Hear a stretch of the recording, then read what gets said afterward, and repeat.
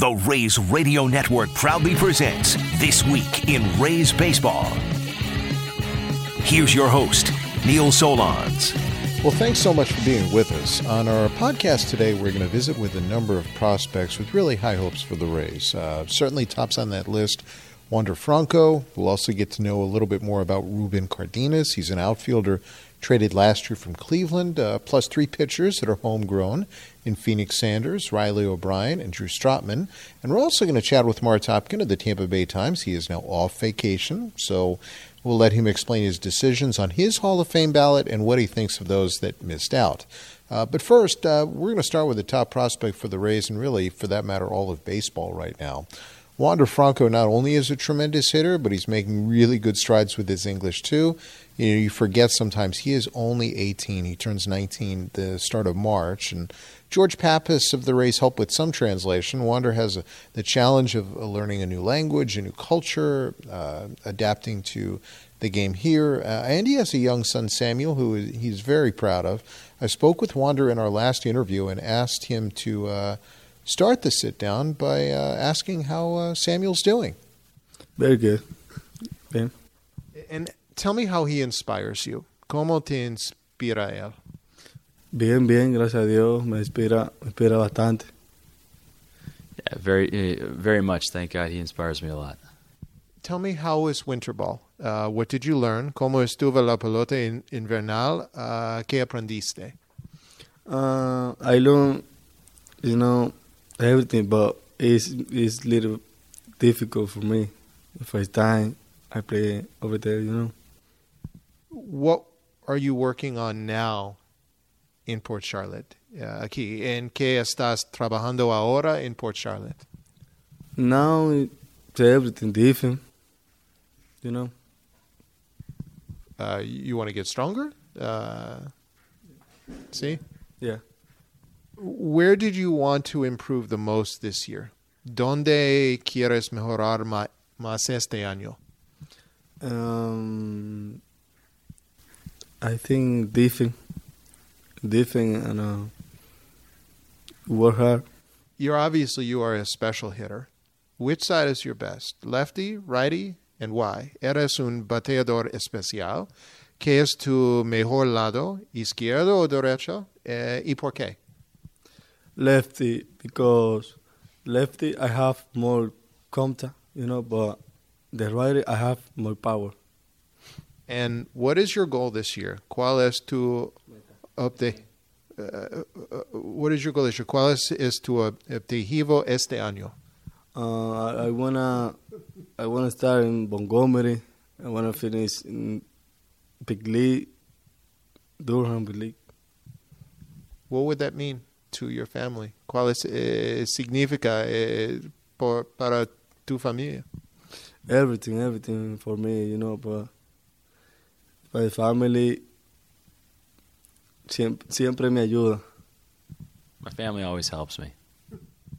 That's good. Who is your favorite player and how are you like him? ¿Quién es tu jugador favorito y en qué tú pareces a él? My favorite player is Jose Ramirez.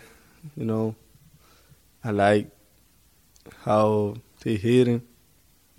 Everything. Do you talk to him a lot?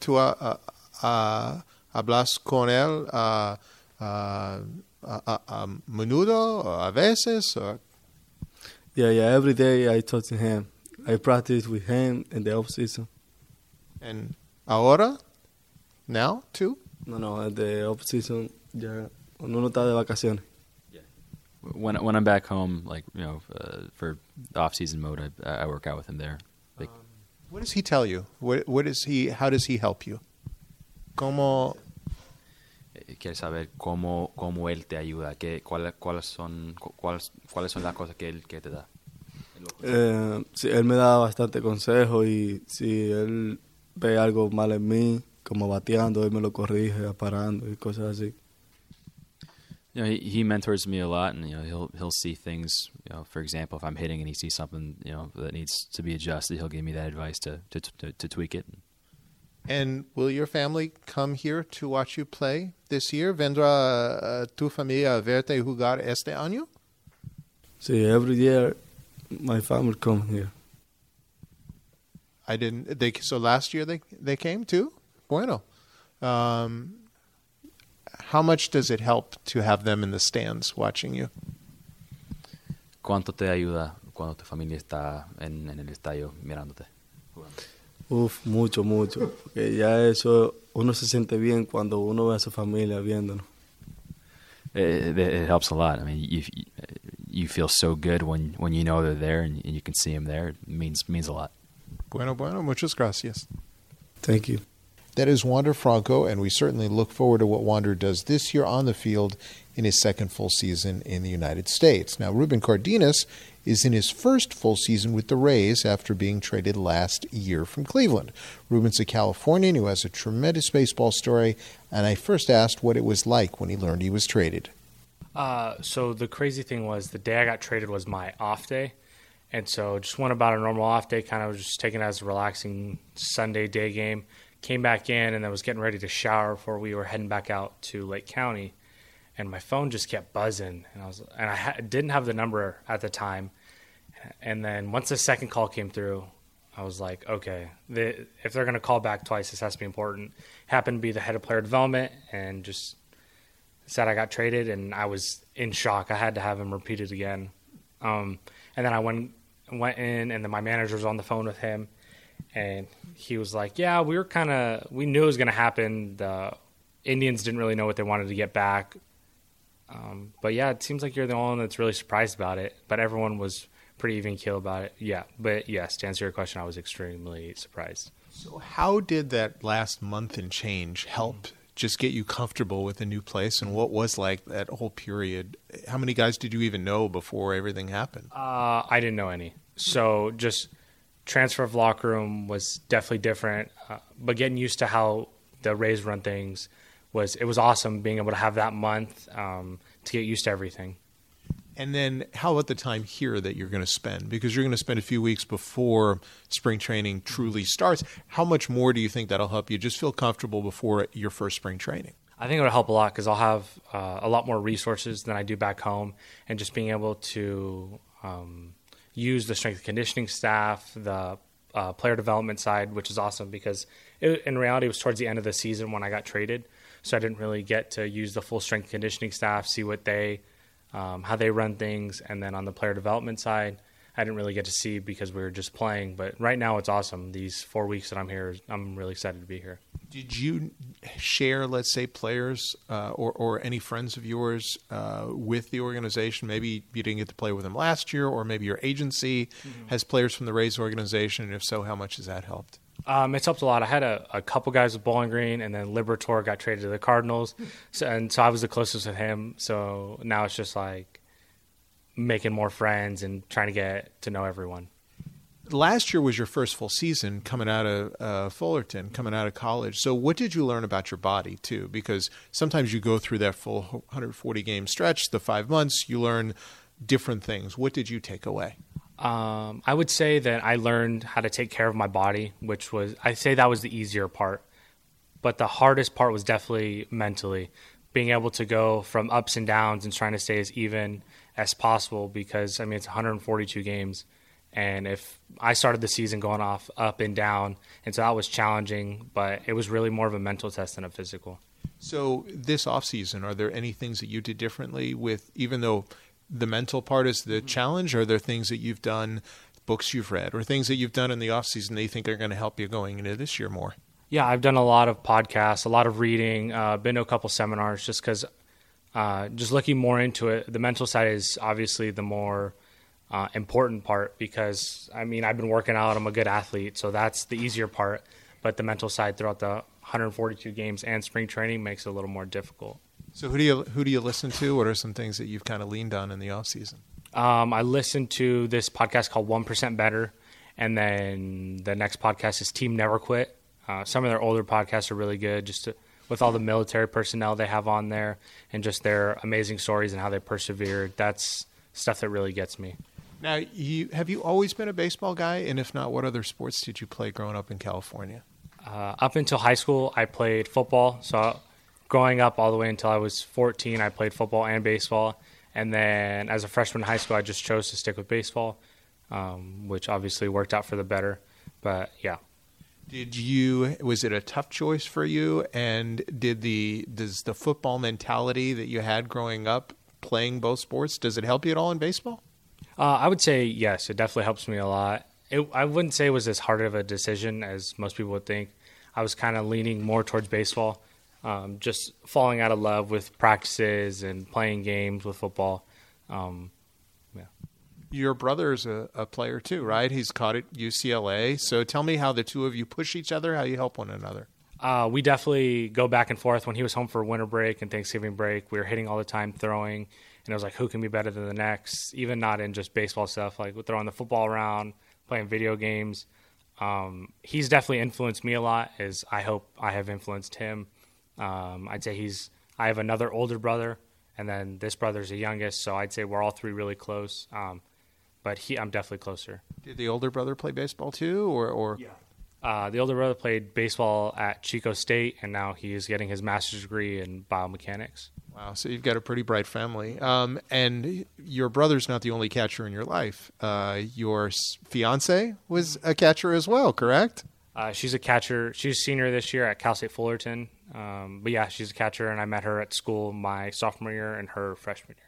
I always find it intriguing when your other half, your better half, is an athlete too. How much does she help you? How much do you guys discuss the sport on and off the field?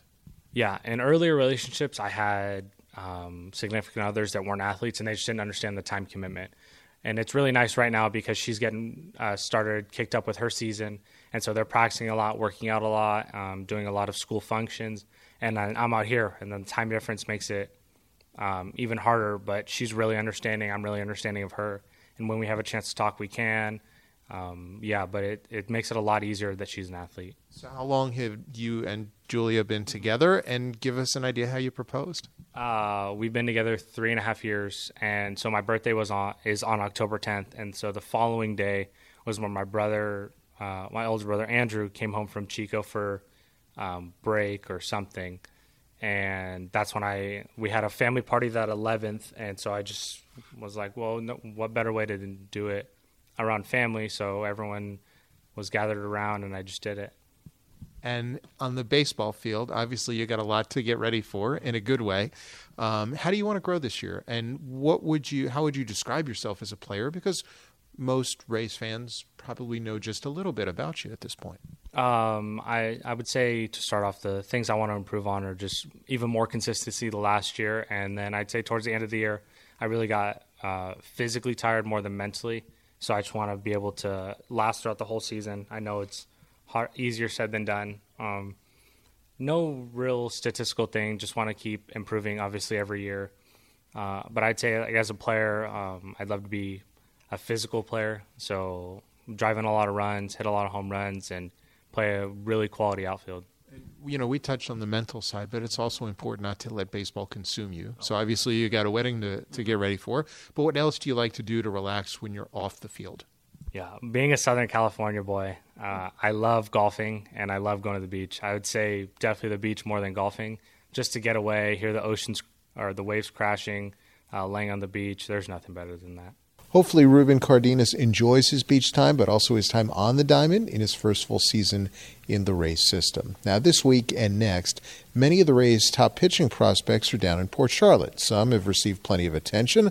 Others, I think, are kind of flying under the radar. And to me, one of the more unique stories in the system is a kid named Phoenix Sanders. He's a USF grad who was really one of the top relievers in the organization last year. And I asked Phoenix why 2019 was such a success. Well, last year it was definitely a learning thing. My first full season was kind of a transition to the bullpen, so it's always kind of a new thing, being a starter for all of my college career and then kind of thrown in a bullpen role. It was definitely a little bit of a change, but again, getting to Montgomery, having phenomenal defenders behind me, really good defense, scored a lot of runs. You just had a lot of trust in my guys back there. So if I ever gotten in any trouble with a walk or a base hit, again, trust my stuff, trust the guys behind me, and usually you're going to get good results.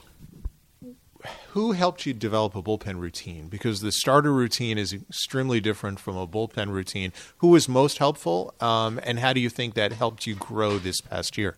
Yeah, definitely talking to Dewey a lot, who's our pitching coordinator, definitely helped kind of like be ready to get in on a fly and whatnot. Brian Reith was also a tremendous help when I was in Bowling Green. That was kind of the first year where it was kind of like, hey, you got the 7th inning, you need to start developing a routine, or kind of on the lines of that. And then again, RC helped with kind of the closing role in Double-A, where it was kind of like 8th inning, you kind of 1 or 2 run game. I kind of knew, okay, I could throw an out in the 8th. I need to start moving around, stretching my arm, and then if it was a clean 8th to the 9th, I kind of knew what I had to do. So each pitching coach, Doc, I was in high A for a little bit, so there was a sense where I was still throwing like 2 or 3 innings there, so I kind of had a little bit of a scripted role. But definitely all pitching coaches definitely had their little touch that you had to, hey, you got to get ready this fast. You got to know when you're going in. So it was good to learn from everybody. So did you grow more this past year mentally or physically? And what changes do you think you made physically that kind of allowed you to take off from a result standpoint? Definitely mentally. Like, there's a big difference between throwing the 5th inning and throwing the 9th inning. So there was this sense of like, okay, you need to be ready to go. There's not this, hey, you get a batter to get ready. So it was definitely mentally like you're facing 3, 4, 5 up a run. So like, okay, I've got to get the first guy out. And physically, I think I've jumped from like 185, 190 pounds to 200. So my body is able to sustain, you would say, the workload more. So definitely working out, getting with our strength coordinators, following a good plan, eating right. Again, our dietitians help a lot. My fiance is also a dietitian, so she's kind of on me during the off season too. So there's definitely been, again, it's a job, it's my profession, so you've got to kind of treat it that way. So there's definitely been some jumps through the top to the bottom. So you mentioned your fiance. You got engaged to Haley. Tell us how that came about. And you guys have been together how long now? We've been together since high school, and it was kind of funny. Her first pickup line to me, her dad was actually a big leaguer, played 7 years in the big leagues. And she was like, yeah, my dad was an All-American at USF and was a first rounder. And I was like, okay, this girl's just trying to play the baseball card. But yeah, I've been together since high school. We're getting married next January, so it's exciting. She's along for the ride, and it's good to see her profession take off and mine as well, so it's always great. What does it mean to be a local guy, so to speak, from that regard, too? The fact that both of you are local, that you've got some ties to this area, and be drafted and developed by this organization? Well, as bad as it sounds, like I, of course, loved baseball growing up, but again, you're playing every weekend, so watching baseball wasn't enough. But the Rays were always on, and then I go to Daytona, then I go to USF, and you get drafted by the Rays. So there's always the people that are like, if you make it, I'm going to go to Rays games. So you kind of have that indirect fan following just from people you know. It's always nice. Again, spring training being down here, my parents are in Tallahassee, they're 4 hours away. It'd be a lot harder if they were in Arizona having to fly. So again, we've gotten lucky. Most of our teams are in the South too, so it's not like they got to go to California. So it's nice to see your parents once a month and not have to go 3 or 4 months like some of the other guys do. So it's nice. You get indirect fans all over. You mentioned your physical growth in terms of the weight you added. Did that carry over into any added velocity or crispness with your stuff? And for fans who don't know what you throw, what do you throw? Yeah, so it definitely helped. I would say the velocity maintains better now. Again, just fastball, curveball, slider, changeup mix.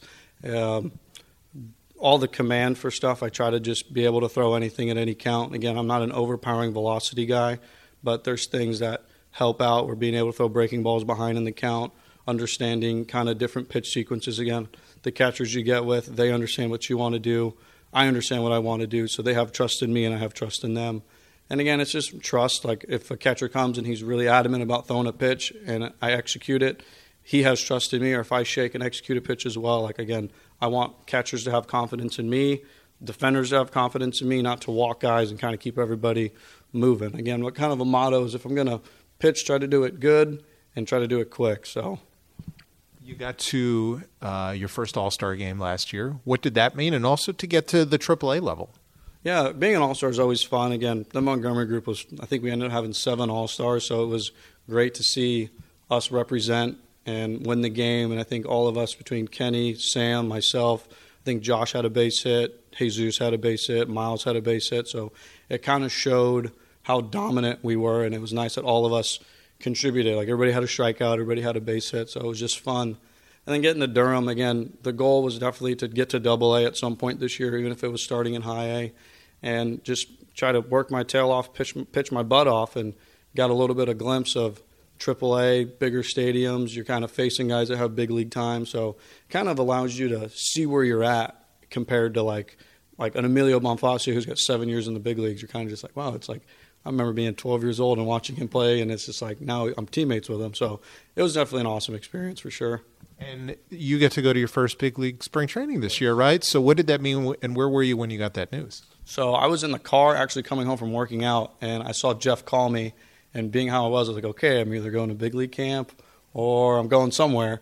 So, yeah, it was really awesome to get that call. And, again, you always work towards a goal of trying to just keep getting better every year. So it was definitely reassuring to feel like, okay, what I'm doing feels like it's working, like I'm getting attention. Like, again, I was a senior sign out of USF, kind of been under the radar, and have kind of just – I was fortunate enough to go to the Fall League. I was fortunate enough to break in AA, and it's just kind of like being that guy against the odds, really. Since you brought it up as a senior sign, do you carry a little bit of a chip on your shoulder? Does that motivate you? How does that help you? Yeah, it's kind of funny. I've been fortunate enough to have a good little group of Tyler Zombro, Riley O'Brien, Josh Fleming, and myself have all kind of moved together. And Riley was our 8th round senior sign. I was our 10th round. Zombro was a free agent. And we've all kind of like, our ongoing joke is follow Brendan McKay. And we went low A with Brendan, high A with Brendan, double A with Brendan, and then me and Fleming were fortunate enough to get to triple A with Brendan. And it's just kind of like, all right, we're on the same path as Brendan. 2 of us are senior signs. Josh was a D3 guy who's shown that it doesn't matter where you come from. So it's kind of fun to have our little group, and it's like we've stayed together. It's like we're at this camp together. We're, again, fortunate enough, Zombro and Fleming are both going to big league camp, and it's just like that little group kind of makes it easier. You get into a locker room, and it's not all new eyes. It's, oh, those are my 3 best friends, and it's been a really good time. So how do you hope to grow this year? And how do you hope to grow in spring training? Well, yeah, the spring's going to be big. Getting around Kevin Cash and Snyder, it's learning. It's trying to be a sponge and take everything in. If it's learning from Blake Snell or Tyler Glasnow, seeing how they routine, and not even talking to them, just watching them. So it's trying to grow. Of course, physically, you always want to be stronger, but mentally and seeing what it takes. Again, Tyler Glasnow had a Cy Young year. Blake has won the Cy Young. You could see Diego Castillo, these other guys' routines to where it's kind of like that's what we all aspire to be. So I'm just going to take in as much as I can, ask questions, and again, learn as much as I can do.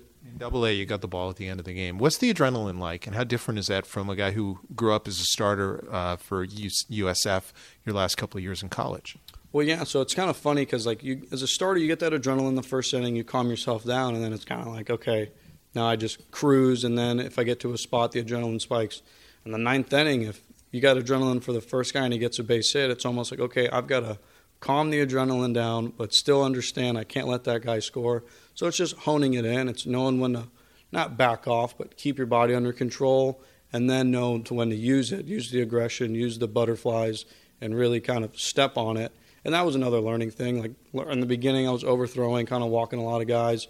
And then towards the end, I was like, okay, I can get my strikeout when I need. I can get my ground ball when I need. So it was just kind of understanding how to use that. Because, again, it was the first time. I never throw the 9th inning. At the 9th inning, maybe 4 times in college, if it was a complete game. But, again, it was fun. Again, I try to be a free spirit, fun guy. If it's a good day, bad day, I'm in here giving everybody hugs, trying to be the personality and show people, hey, it's still fun to play baseball every day. And your personality, what does that come out of? Because I saw you were born in Germany, and your first name is Phoenix, and I saw you got family members in Dallas, Houston, and Brooklyn. So is this a military family you grew up in, or you bounced around? Give us a feel for that and how maybe that helps you. So my mom's first marriage was actually military, and then they got divorced, and my mom remarried. Well, when they named me Phoenix, my little brother was Dallas, and then it was like, well, can't stop the roll now, so it just kind of kept going with Hudson and Brooklyn. So, yeah, it's just, I don't know. It's funny. It's just my mom liked Phoenix, and then my parents now wanted to go Dallas, and you can't not keep the mold going. But, yeah, I just always try to be free-spirited. Like, it's just fun. We've moved around, went from Germany, Mexico, then Orlando, and then Gainesville for some time. And then my parents actually lived in Louisiana.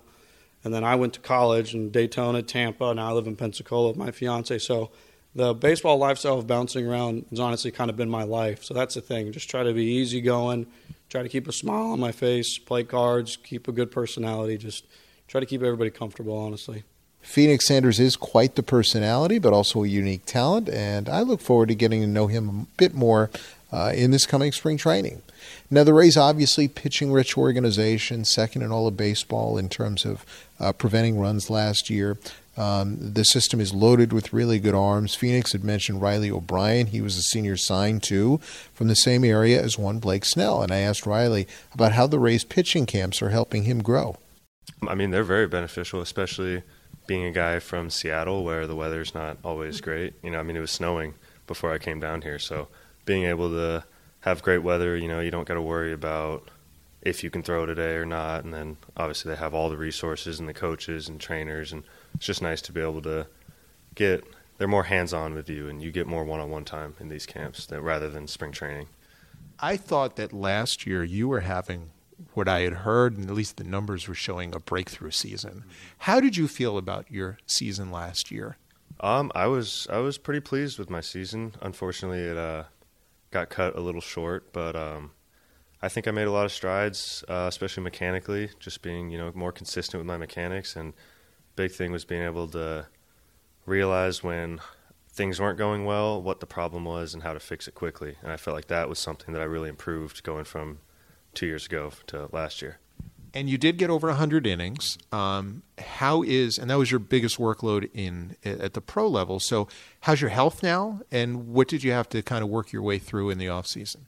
My health I'm good to go now. Sprained my UCL about the last month or so of the season, and it's kind of just one of those things where they just needed to leave it be and let it heal. But trainers did a great job and healed up, enjoyed my off season, worked out, and I feel good and ready to go now. For our fans who may not have seen you pitch, describe yourself a little bit. What are your strengths? How do you see yourself? I think I have pretty good stuff and good velocity for a starter. I think I need to, improve my pitch arsenal. Need to fine tune a few pitches, but I think my stuff is pretty good, and that's what people tell me. You're a kind of unique story, though, how you got to this place.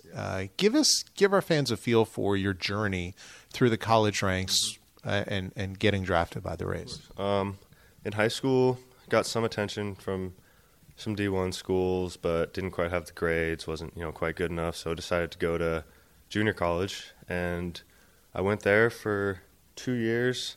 I think I only pitched maybe 12 innings total in those 2 years. I think it was only 3 innings my sophomore year. And, I just never really figured it out. Couldn't get my command. Was kind of in my head a little bit.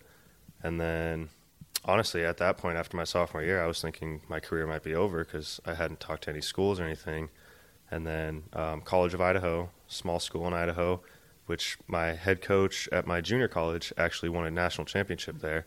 So he made a call, and they never saw me pitch. They just took my coach's word and gave me a little scholarship, and I went there. And junior year was good. I figured some things out, got some innings, and then senior year everything just kind of clicked, and then got drafted from there.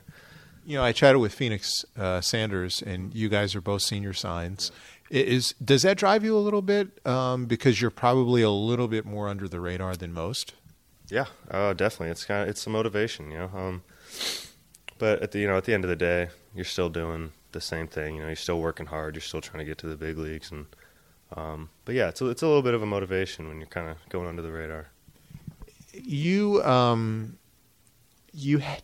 are from a baseball family, though. Your grandfather played big league baseball. Tell us about your grandfather and what has he meant to you? What's his influence been like? I mean, he's been everything. It's just so cool to hear his stories and just tell us about, how different the game was back then, because he played back in the 50s, and it's completely different than it is now. And he's always got good advice. He knows the game well. We talk about, how things are going on now in the major leagues compared to back when he was playing, and it's just cool to see kind of a different side to baseball, the older view, and he's been a good resource, and it's been great. He's how old now, and what is a story of his that he likes to tell that is your favorite? I want to say he's 91 now, and I would say he always talks about how he gave up. I want to say it was Willie Mays' 87th home run, and then I think Hank Aaron's 187th home run. And he was a second baseman, so he would pitch every now and then. But yeah, he gave up a home run to those guys, but I think he said he struck him out too. So that's a pretty good individual to have as part of your family, and hopefully he's able to hang and tell stories for many more years to come. Were you always a baseball guy then, in part because of that? And who were there other players that you rooted for in the Seattle area growing up? I mean, I've always been a baseball guy. I think it's just, growing up around. My dad never played baseball, but he was always big into it and, got us into Little League and all that. And growing up, I always looked up to Dustin Pedroia because I was a smaller kid in high school. I really didn't hit my growth spurt until like junior year. I was about 5'2", skinny and small, and so he was always kind of my motivation, seeing a smaller guy in the big leagues and doing well. And you're how tall now? 6 what? 6'4". I grew a foot in about a year and a half. That's crazy. And since you're a Seattle area guy who's, well over 6 feet, the Rays obviously have Blake Snell locked up. What's the relationship like between the two of you? How well do you know him, and how helpful has he been? Yeah, I mean, we're good friends. We work out in the off season, and it's really cool to see him around, and because we see him go up through high school and work his way through the minors, and to see someone coming from the same area as me, same high school, and like it's good motivation to see where he's come, and it's kind of I take pointers, I guess, or I just observe him and kind of see what he does and see what makes him successful, and it's just cool to have him there. And he's great. I can ask him questions about anything. Like, he likes to talk about, and he knows the position I'm in. He was there, and so he tries to help out as much as possible. Are you as big a Seahawks and Husky fan as him? And who's your guy on those teams? Definitely Seahawks. Tough now, I'd have to say. I mean, you got to go Bobby Wagner, I think. He's been solid. He's my guy. But, yeah, definitely big Seahawks and Huskies fan. And what are your goals for this year? How do you hope to grow? Number one thing is stay healthy. I think that with the strides they made last year, if I can put together a full season, I think it'll be good. And then develop my changeup more. I think I like the way that it moves. I just need to be more confident in throwing it for a strike. And but, yeah, biggest thing for me is I think I need to stay healthy for sure. And I know it's important to continue to grow in the game, but also not let the game consume you. So beyond the Seahawks and the Huskies, what's your off-field time consist of? What do you like to do? A lot of relaxing, playing some video games. When I'm back home, I like to go fishing. That's always a good time. And then, there's just maybe throwing the football around or shooting some hoops, like just kind of anything to get outside and just have some fun. Video game of choice. And have you played Blake while he's on Twitch at all? Yeah, I do. We've played with Blake before. Right now, it's mostly 2K and FIFA.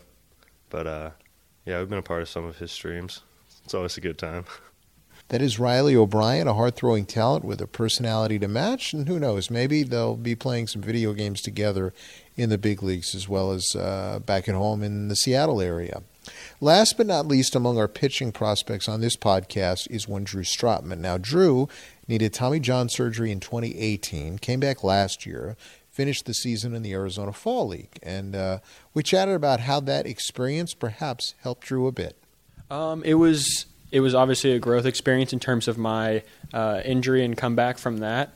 Also, it was my first time playing against, some of the bigger names in minor league baseball. I'd never played against, you think of like the Joe Adells or the big-time prospects, and seeing those guys in action and, matching up against them and hanging with them, knowing that they're just as much human as you are and I can get those guys out. It's not like it's any much different, They just do just a hair better than everybody else, and they fit the part.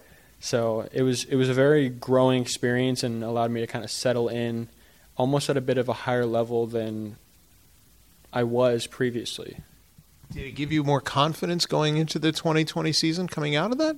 For sure, and it gave me some things that maybe, staff here had addressed in part, but I hadn't necessarily seen needs change that they had seen, like, okay, in the future when you kind of move up, these things may or may not work, and they might have worked in the past in lower levels, but you face some of those guys in the higher levels, or you just be around some of those guys from other organizations that are older and necessarily don't have the same everyday organizational mentality, and even they can kind of provide an external insight into the game on all facets. So give me an example of that, something that you saw, learned, that you're like, the light bulb kind of went on. Well, I was fortunate enough to where the housing situation worked out, where the Rockies have a guy named Ashton Goudeau who was, all fall league. I don't know if he gave a run the whole time. So I was living with him, and we were pretty close. And he's older in terms of minor leaguer. I expect him to debut this year because he was that impressive. But getting to know guys like that have been around minor league baseball with failure and with success and have learned, and just see the way they go about their business, having a routine, being flexible with suggestions. You can tell they're very open-minded about a lot of things, and you can also just talk to them about what the things they've had to change. So that change is going to have to happen, and you're going to kind of have to be a shapeshifter when it comes to what you're finding out what works the best. So he was one guy that I played to catch them a lot too. So he had a really good curveball. I don't have a great curveball, traditional curveball. So just playing around with stuff. Even though Shane Boz is younger, I felt like he taught me some things out there because I'd never been on a roster with him. I've been throwing around this. It's kind of a hockey puck looking baseball just to try and get a truer spin. It's something he's used and said he helped him. So I got one and I've been playing around with it this offseason because it's something I need to address. So even, older, younger, just being around different guys, you learn, you pick up stuff. So you mentioned changing. You mentioned kind of the hockey puck. How do you want to change? How do you want to grow this year? Well, I've changed. You're always looking to make your pitches better. Let's just put it that way. Maybe take away. I was trying to throw a traditional curveball as well as a slider. My slider's not a traditional slider, so it's almost more of a curveball. A lot of times I'll talk to guys tracking data, and they say, yeah, we can't even tell the difference. So that's okay, there's an issue there. Maybe we should get rid of a curveball, which isn't even a great curveball. It was kind of a show pitch. So just learning, being open-minded to, okay, maybe some things need to go, some things need to be added. That's kind of it. And there's a lot of information coming in terms of how to make a good fastball good. So we're all kind of learning and aiming for something, trying to make the spin truer so it spins more on end over end, for lack of a better example. All four seams catching wind resistance. So that's kind of a couple things we're focusing on. Did it help you to have a normal off season, having had Tommy John the year before and coming off that? And how much better do you feel now, let's say, than going into last year? The hardest part originally was, I got to the end of the fall league, I was feeling great for the first time in a year and a half, because you're going through the rehab process. You have days that it feels like you're not getting much healthier. You're like, oh man, am I just going to have to be throwing through pain from now on? So you finally start to feel normal again, and then after the fall league is, okay, now it's off season, time to shut down. And it's like, man, I'm feeling, this is the best I've felt in a year and a half, 2 years. So that was the hardest part. And then going to off season, getting to spend time with family was awesome. Shut down for a little bit and then start kicking back up, and have some things in mind that I got exposed either in the fall league or whatnot, that I have an idea what to work on coming into this season. So what would make then off all of that a successful 2020 for you? What are your goals? What do you hope to do? Number one, health. They've mentioned a couple things in terms of player feedback, because we give the team some information day to day on how our bodies are feeling, and hopefully they've discussed they're going to try and help us understand more as to what we're shooting for. And I've been saying to some people, I want to be a beast when it comes to recovering this year, because I have not played a full season. My first full season in Bowling Green got cut way short. And one of my goals going into that season was to have a full season healthy. That didn't happen. So health is number one. And then obviously some pitches and stuff on the back end will develop as well. Do you feel, though, that your stuff, because you grew a ton before the Tommy John surgery, your stuff, I think we had talked in another interview, your stuff kind of really took off later in college, and then as you were starting your pro career, is it back to where it was? Is it beyond that at this point? I like where I'm at right now. I think my stuff is better. Slider was always great. Fastball could get better. I like to think that I'm good when it comes to having a growth mindset, open to change, and I'm always improving. I'm always trying to improve. So no matter how good you think something is, I think it can always get better. So I think we've made progress, and it's will improve. And I think the other thing that's really important is that the game doesn't consume you. I see you're having a lot of fun on Instagram and helping some guys out too. Tell our fans a little bit about that. Yeah, I mean, recently while I was home and had some free time, I do play a lot of video games, but I know, hey, maybe we should cut out, a little bit of video games and try something different. So I was like, you know what? I'll try around, messing around, editing some pictures, picture filter, cropping, a bunch of different stuff.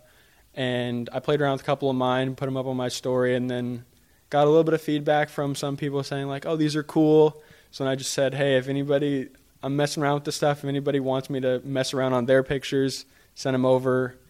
And I got a pretty good amount of response. So I've been, trying to post 2 or 3 a day consistently, and getting people. It usually takes, 3 or 4 days for me to get people their stuff back. Not necessarily because of the process, but because of the backload. So it's fun. And my sister, who's always the more creative one in the family, I was always super math brained. I was an accounting major in college, not the creative one. She laughs at the fact that people may like something that I'm doing on the artistic side of life. So she'll just be looking at her phone laughing, and we'll ask what, and she said, people are just liking Drew's artistic stuff. So it's funny. You can check out Drew Strotman's Instagram stories and see what he's working on next. Time now to find out what Mark Topkin of the Tampa Bay Times is working on now as we welcome Mark back from his vacation. Topper? My wife had another knee surgery, so I played nurse for another few weeks or so, which I'm definitely better at being a sports writer, whatever you think of my ability as a sports writer, but I'm still better at that than being a nurse, I can tell you that. Those people deserve all the credit in the world. And hopefully Sue's doing a whole lot better as we go. Can you shut off even when that's going on, though? Because, you look at what happened during the few weeks that you had off. It might have been as busy a baseball period in terms of national news as there's probably been in how long from your perspective? Yeah, certainly I was not around for the Black Sox scandal, although some people suggest maybe I was in 1919. Yeah, this is going to sound weird to say, but I felt bad because, there was so much going on in baseball and really just, unprecedented stuff with the fallout from the Astros scandal, and there was so much to do, and John Romano did a great job covering it for the Tampa Bay Times and on TampaBay.com for us, but I just felt bad I wasn't there to help him, and I did some work from home, just a few little things, but it was a time where if you were a baseball writer, there was a lot to write about, and it felt weird not being part of it, but obviously getting caught up now, and there's still plenty to come, so it's not like there won't be any content as we go forward here, and as we sit here and talk right now, the Mets, Red Sox, and Astros still don't have managers, and there's going to be trickle down. We know, and as you've seen with some of the other teams that had fan fests in the last couple of weeks, the Rays have one coming up soon. Spring training opens around both Florida and Arizona the week after that. There's going to be plenty of players sharing their views on what they think of the Astros scandal, what should happen, what did happen. Whether it was right or not, whether there'll be repercussions going forward. So there's going to be plenty for us to talk about in that regard. Before I get to your Hall of Fame vote, because obviously that was also big news this week, what's your take on what happened? Did anything in terms of the way things were handled surprise you in any stretch, and if so, what? Well, a couple things, and this is, again, kind of coming from the sideline here, and having read what I could read, but not, been talking to as many people as I would had I been on active duty, so to speak. I thought giving the ownership of the Astros a free pass, and in fact praise in the report by Commissioner Manfred, was a little surprising. To totally give them, absolve them of anything being wrong was surprising. The immediate firings by the Astros and the Red Sox and the Mets, whether you want to go with the part ways or not, I get it, and I think it was a show of kind of like when NCAA teams do that, like of self-discipline, but it also allowed, in a way, an escape, because the penalty, if the Astros, now get to go out, and granted, they don't have as many options as they would in a typical manager search you would do in October or November, but they go out and hire, whatever, let's say Dusty Baker or Buck Showalter, and he comes in and manages them to the playoffs next year. Did they really suffer a penalty of having A.J. Hinch suspended for a year? Maybe the penalty should have been those guys were suspended and they were not allowed to make any external hires to replace them. They had to make do with what they had on hand and force them to be at a negative situation. So that was surprising, and the fact that no players were disciplined, I know, and you and I have talked about this in pre-planning meetings and pre-production sessions that Chris catered so well, and just the idea that, how would you penalize the players? I get it. It's hard, and where do you stop? And what about guys that were on the Astros and now on other teams? Is it fair to penalize, the teams that they're on? I mean, we have no idea. Certainly have no reason to suspect Charlie Morton was involved at all in this. I'm sure he'll talk in spring training about it. But he was on the 17 Astros. If there was a penalty to all players, would it be fair that the Rays would now be penalized by what, a player did 2 years ago who was on the Astros? I don't think, that's right, and I'm sure that went into the commissioner's thinking as well. But that still stood out, that no players were penalized.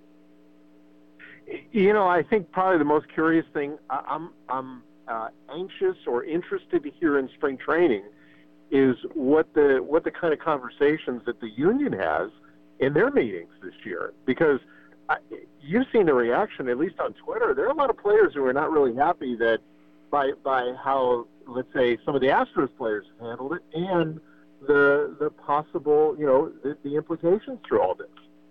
Yeah, and the other side of it is you've also seen some people speak out and say they were not a fan of Mike Fiers, the pitcher who's now with the Oakland A's, who kind of rang the bell on this and went on the record with the first story that said, what they did and the whole system and confirmed it, and really kind of is the impetus for the investigation and all the discipline. People saying they weren't happy with him either. So it will be curious. I mean, if you look at the history of baseball, though, when there's been significant change, such as tougher penalties for PED users, for example, that typically has to be player-driven because it has to be negotiated with the union, and the players at some point, agreed or went to their union bosses and said, we don't like the fact that other players are taking advantage of those of us who don't cheat, so we want to toughen the rules. We're all for toughening the rules. So maybe that will happen organically or by design here this spring, where players, as they meet annually, as you say, Tony Clark and the union officials tour each camp, meet with each group of players. Maybe what he'll hear from players is, we don't like the way this came down either. We want tougher rules in place so that if it happens again, yes, players are penalized. They have to know they can't do this. Whether they're a coach or bench coach or a veteran guy on the team says, hey, this is a good idea, that enough guys will say no and stand up and say not to do it. And I'm kind of with you on your initial point, Mark, about the thought that, these teams, did they truly get penalized? Would it have been more of a punishment if the teams were forced to keep, let's say, an A.J. Hinch and Jeff Luhnow through the suspension and then have to keep them at least for the next year on staff, where they really have to continually answer the questions for the next year or two and have to force individuals to reform more than anything else versus moving on and let's saying, okay, let's begin our next phase? Well, and there's even a financial component to this, because from everything at least that's been reported and what we understand, by firing Hinch and Luhnow, for example, the Astros don't have to pay their salaries, which gives them several $1 million to thus turn around and pay their fine, which was obviously in relative speaking ridiculously low of just $5 million to MLB. Maybe that money instead should have been forced to donate that money specifically to some type of charitable or scholarship foundation and then pay the fine on top of that. I mean, why even let them off the hook for the fine, which essentially they were able to do by firing those guys? Certainly, it's going to be a topic that's going to be a big part of what we hear and discuss during the course of spring training for sure, and probably well into the regular season. Maybe a little less controversial, which is kind of interesting considering the way votes have been over the last few years. This is the Hall of Fame vote. You put yours out. Were you surprised at all that just two players got in? Were you surprised that Larry Walker got in? Because there were a lot of votes that had to flip. I thought he was deserving, and you did too, as you indicated in your ballot. But were you surprised he did get enough? I was, only because we've all in kind of a tentacle of what we've seen in politics, where they do exit polling and projections and call the races before they're over. There's been enough ballots that writers release. I waited until the day before to release mine. Others did months ago or a month ago.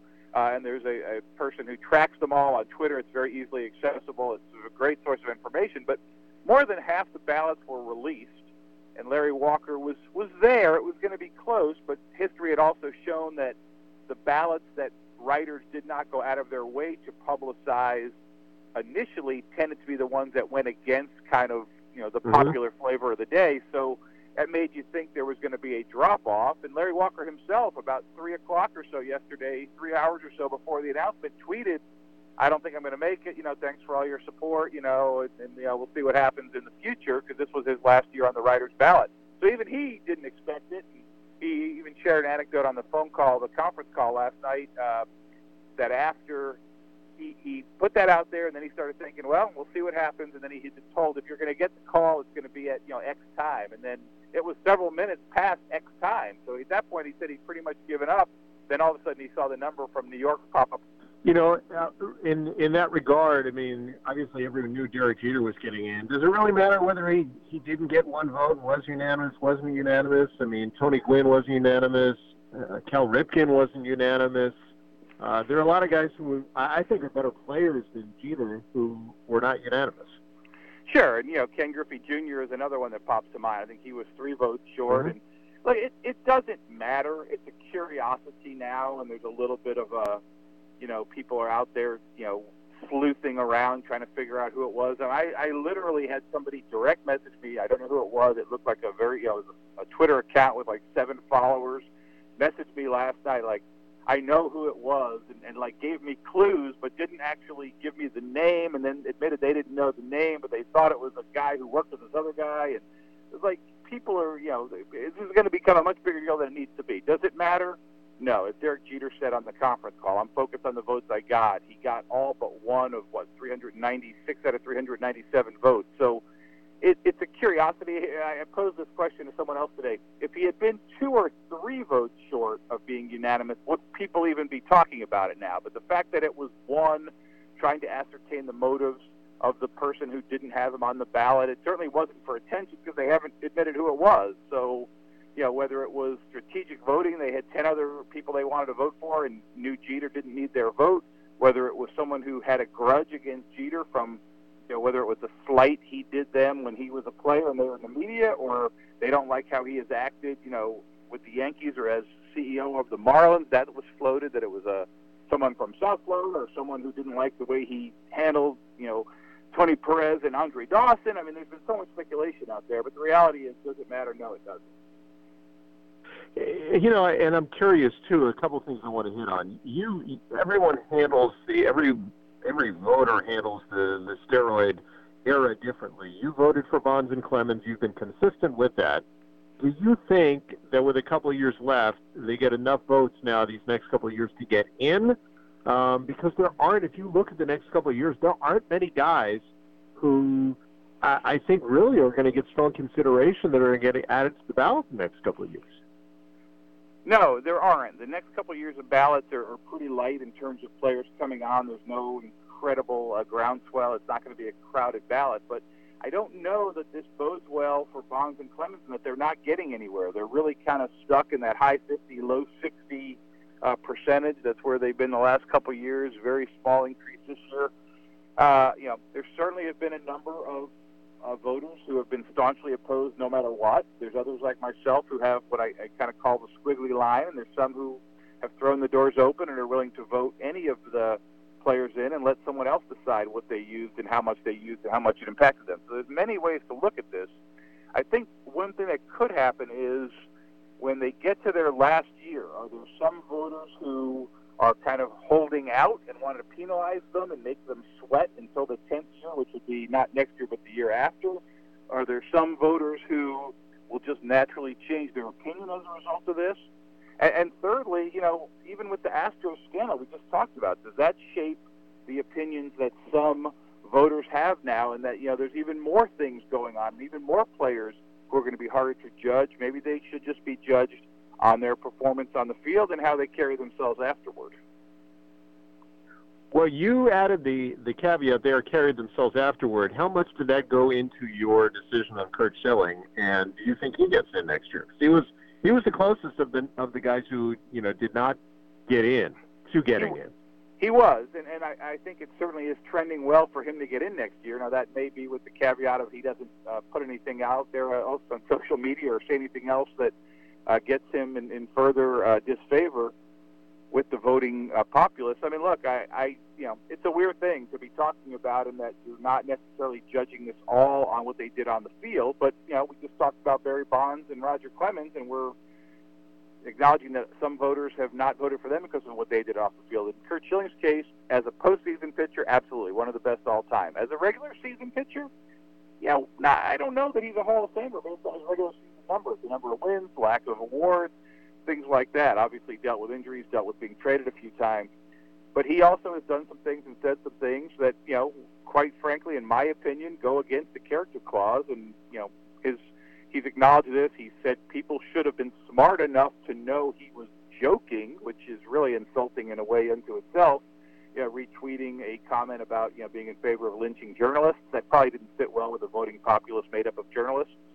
So, whether he can make up for that, I think he's certainly in a position, needing only to gain 5% more on a year when no one coming on the ballot is going to be an automatic and maybe not even any time selection. I think he probably is in good position. Yeah, how much of what he has said occurred after he finished playing, and how much do you think that should play into the whole process here? Should it be measured, and this is, again, it's a judgment, because there are no outlines from the Hall of Fame saying, hey, this is what you need to consider. They give you, it's very, very broad in terms of where that fits. I'm not a big fan of him as a personality, but I'm going to probably politely disagree in that I think in today's day and age, he's probably still one of the best regular season pitchers of his period, that beyond Randy Johnson and Roger Clemens, who's not in, there probably weren't many that I can definitively say were better during his era. Yeah, I mean, like I said, it's a very fair debate. I mean, I think the postseason, like I said, automatically the regular season, I think we could debate for a long time and analyze and break down a lot of stats on. But antagonizing the voting block, and he used some other choice words to describe the members of the Baseball Writers Association over the years, is probably not the best way to go about it. But look, Barry Bonds was very churlish, was a word used to describe his personality and the way he handled the media too. Mm-hmm. And I'm sure there are some people who don't vote for him because of that attitude too. So I think it's all part of it. It's hard to separate it. It's a subject that a lot of people get very emotional about. I mean, some of the reactions, even just to the few comments I've made, and now having done so to you, I'm sure I'll hear some more again from the vast audience that listens to your podcast of how many people that really are bothered by my position on that. But I'm also not obviously alone because he hasn't been elected yet. Correct. And the beauty is, look, it's a museum. And, hopefully it's a museum that people attend and people appreciate what's there versus what's not. And over time, by and large, the better players in the game and the history of the game are there. And hopefully people will, appreciate that aspect of it too. It's not a cathedral, which has been a point that some people have to make. I mean, it's a museum and it should depict what happened historically. Exactly. Well, we appreciate the fact that we're able to chat history with you, and that we'll be able to chat race baseball. It's been, I wouldn't say quiet on that front, but generally your 3 weeks were fairly quiet. I'm sure now things will heat up now that they know you're back. Yeah, I'm sure that's exactly the motivation as we sit here today. But no, it's good to be back and good to talk to you again. And obviously the Rays had a relatively busy offseason, maybe busier than we anticipated, and we'll see how it all fits together when we get to Port Charlotte soon enough. Well, we appreciate Mark Topkin of the Tampa Bay Times for being with us, along with Ruben Cardenas, Phoenix Sanders, Riley O'Brien, and Drew Strotman. Now, we'll have more interviews next week from Port Charlotte. We'll also catch up with some Rays working out at Tropicana Field. In the meantime, you can check out our blog, raysradio.mlblogs.com. Thanks very much for being with us. We hope you enjoyed the latest podcast, and we will chat with you soon.